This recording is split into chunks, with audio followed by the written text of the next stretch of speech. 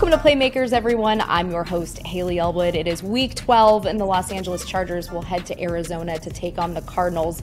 So here to preview this matchup and this relatively unfamiliar opponent is team reporter for the Cardinals, Danny Sarek. Danny, how are you? Happy early Thanksgiving. I'm doing well. Thank you. How are you doing? Doing well. Here we are, more than halfway through the season, somehow, some way, right? It's just crazy. It goes by faster every year. Absolutely. I can't believe that it's already week 12 and we're playing each other. I mean, we still haven't even had our bye week. So right now it's just about getting to that bye week for the Cardinals. That is so crazy to me because the Chargers had it in week 8, I believe, which feels almost a little middle, but almost early middle, if you will. But it blows my mind that there are still teams that haven't had it because it feels like we're so far into this season now already.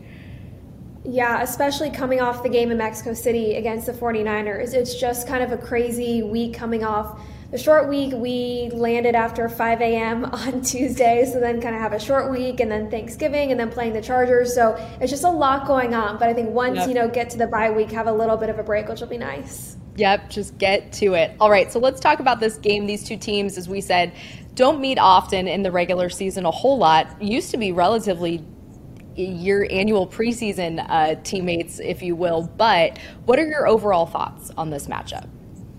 I think it has the potential to be a really exciting game. I think a lot of that comes down to which quarterback is going to play for the Cardinals. Obviously, you guys know what Justin Herbert brings to the table, and I think that if Kyler Murray is able to play, it's just such an exciting quarterback matchup between two young, really good quarterbacks who have a lot of potential, where the ceiling is really high for them.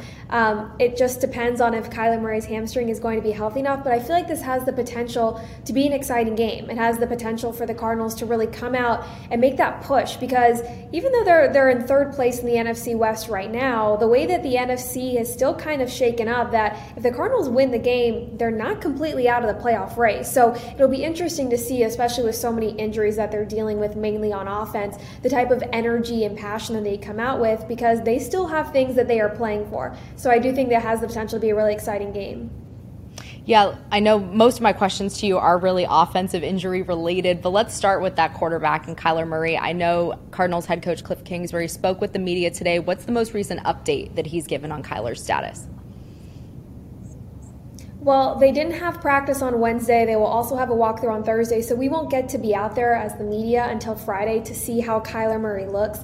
It does seem like he's trending upwards. That's what we heard from Cliff Kingsbury. That's what we heard from Kyler Murray Wednesday in his press conference, is that he's feeling good. Pre-game in Mexico City Monday, Kyler said that was the first time he really went full speed to test out his hamstring. So it seems like he's trending in the right direction, although we won't have a better sense of that until they get to their practice, which will just be Friday this week. Kyler Murray missed the last 2 games with that hamstring, and Colt McCoy has done well. He's been getting the ball out quickly. He's been very decisive. However, as great as a backup as Colt McCoy is, he's not Kyler Murray.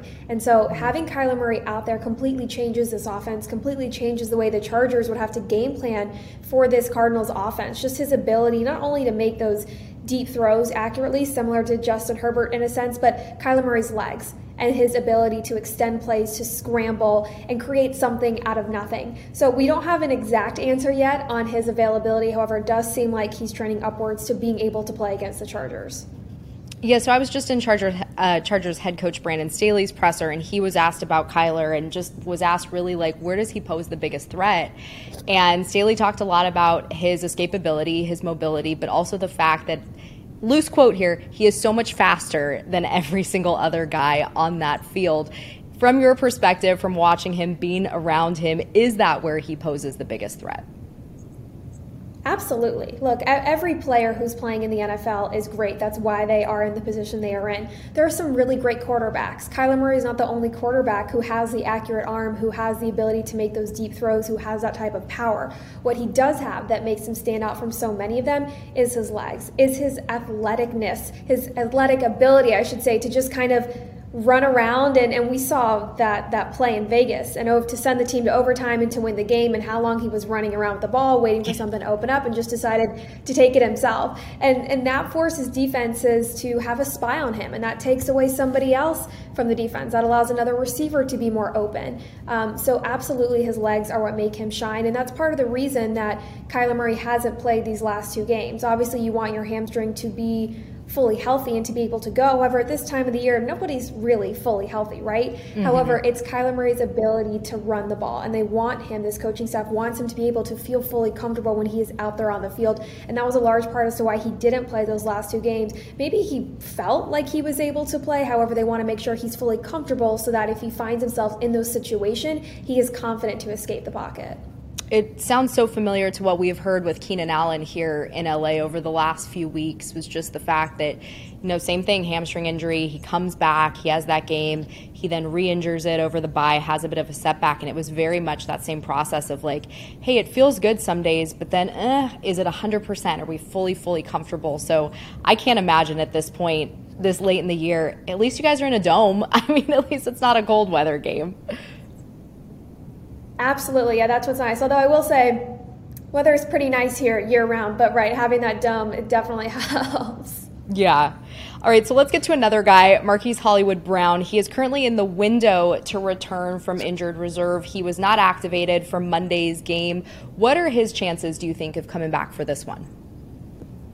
I also think that his chances are trending upwards of being able to return. Hollywood missed 5 games with a foot injury. He went down at the end of the game in Seattle, and so he he was designated to return off IR last week. However, he didn't play Monday night against the 49ers, but it's kind of the same thing we heard from Cliff Kingsbury Wednesday, which was that he's trending in the right direction. Now, if Hollywood does play, he'll be likely on a pitch count just because it will be his first game back. But even being on any sort of pitch count is still such a boost for this offense. This is Kyler Murray's best friend. They were college teammates at the University of Oklahoma, and they have a chemistry that doesn't just come from being teammates. They just have that friendship, and so it's very natural for them, and we've heard that they don't even really have to talk a lot on the field. They just have that chemistry. They can look at each other and understand what they are wanting to get out of every single play. And it was proven that when Hollywood was playing that Kyler trusted him with the amount of targets he was getting every game. So it would definitely be a boost for this offense, even if it is in a limited fashion. It would also be the first time that Hollywood plays a game with DeAndre Hopkins. Hop was suspended for those first 6 games, and then when he came back, Hollywood got hurt. So having the two of them out there completely changes the dynamics of this offense, because you're not going to be able to double team Hop the way that you could otherwise. You're going to have to give attention to Hollywood Brown, who has that experience of being the #1 receiver when he was in Baltimore before he was traded to the Cardinals this offseason. And just having the two of them out there, the speed and Hollywood Brown, Hop's abilities to make those contested throws, I really do think that if Hollywood is able to go, it completely changes this offense. I was so shocked when I was doing research for this game and had no idea that they had not played together, the two of them, because like you mentioned, it was as soon as Hopkins came back, he went out, and it was this like two ships in the night sort of passing each other kind of situation. But I'm sure, I mean, you mentioned it, just the different elements that both of those guys bring, not to mention the camaraderie they have with the quarterback, but it absolutely would change things. All right, one more offensive guy to ask you about before we move on, and that is Zach Ertz, who is dealing with an injury, but how has this offense sort of compensated for his loss at this point? Yeah, it's been tough. To be honest, I'm not sure that they have quite yet. Zach Ertz went down 2 games ago in the first drive and had a season-ending knee injury. Cliff Kingsbury said he'll likely go on IR this week. Zach Ertz had surgery, and it's a huge blow. When you look at the rest of the tight end room, it's much more of blocking tight ends, and Zach Ertz was really that security blanket, is what Kyler Murray has even called him, that Zach Ertz was Kyler's first true tight end security blanket that he had had in his career, and it was Ertz who made him realize just the importance of having that reliable tight end. And they have great chemistry and they connect so well. So losing Zach Ertz really hurts this offense, especially because it's banged up pretty much everywhere else. 4 of the 5 starting offensive linemen have missed the last 2 weeks because of injury, which has obviously affected the run game. Wide receiver Rondale Moore likely won't play this game because of a groin injury. Wide receiver Greg Dortch, who filled in for Moore Monday night, ended up having an MRI on his thumb, and so he's day-to-day. So there's just so many other spots in the offense that are also dealing with injuries, that losing Zach Ertz, who by himself, if you were missing him with a healthy offense, would still have an impact. The impact is just that much greater because there's so much adversity on this offense already. All right, flipping to the defense, this is a team that has a lot of playmakers. You think of J.J. Watt, you think of Budda Baker, Isaiah Simmons. But overall, what do they need to do defensively to sort of turn things around, especially after that performance in Mexico City? Yeah, it's been interesting. At the start of the season, it was on paper the offense that looked like it was going to be so explosive, and the defense, which has been relying on a lot of depth, a lot of younger players to really kind of step up early on in their career. And it's been the defense that has been holding the Cardinals week after week in these games. Now, there's definitely areas to improve. The Cardinals are giving up, I believe, second most points per game, most yards after catch. So there's definitely areas to improve on. But they've been spending a lot of time on the field. Something that has been missing from this defense is a pass rush. They have a few veterans out there, but they're also relying on some rookies and Cam Thomas and Myjai Sanders. And so that's an area that the Cardinals haven't been very strong in. J.J. Watt has gone to the quarterback a couple of times, so has Zach Allen. They're creating pressure, but I don't think it's as consistent or necessarily as disruptive as they would like it to be. And especially when you're going up against a quarterback like Justin Herbert, who can pretty much make every throw from every angle, you got to do whatever you can to disrupt him and make him uncomfortable and force him to get the ball out quickly against the Cardinals defense that has done fairly well at forcing turnovers throughout the season. So that's going to be a key for them, is how can you get pressure on Justin Herbert? How can you force him to get rid of that ball quickly so that you can force a turnover and get your offense back on the field? So if the Cardinals want to challenge the Chargers, either on the offensive side or defensive side, I will let you choose. Where do you think they should attack? I think you got to go with wide receivers. I think you have to go with Hopkins. He is the most reliable wide receiver on this team. He's one of the top receivers in the league, and for good reason. Whether it's Kyler Murray or it's backup quarterback Colt McCoy, they've both proven that they trust Hopkins. And I mean, how could you not? But he has continued to be the top targeted wide receiver. He's continued to get the most receptions in the 5 games he has played in that time span throughout the entire league. So there's a reason that they keep feeding the ball to him, and that's because he keeps catching the ball and he keeps getting those extra yards, and he's finding a way to create. And even if he's not necessarily finding the end zone, it's those big plays, those first downs, the penalties he's drawing. And it's hard for even the best of the best to go up against Hopkins and defend him. So I think that he's really going to have to step up. I think that's where you go to take advantage of this Chargers defense. And that makes it all the more challenging if Hollywood Brown is able to come back, and that either allows Hop to go off or you have an extra weapon in Brown himself. But I think that when you're looking for the Cardinals on what can you do to really try and make the most of what you have, it's got to be DeAndre Hopkins. All right, final question. What do you think is a factor in how this game will play out?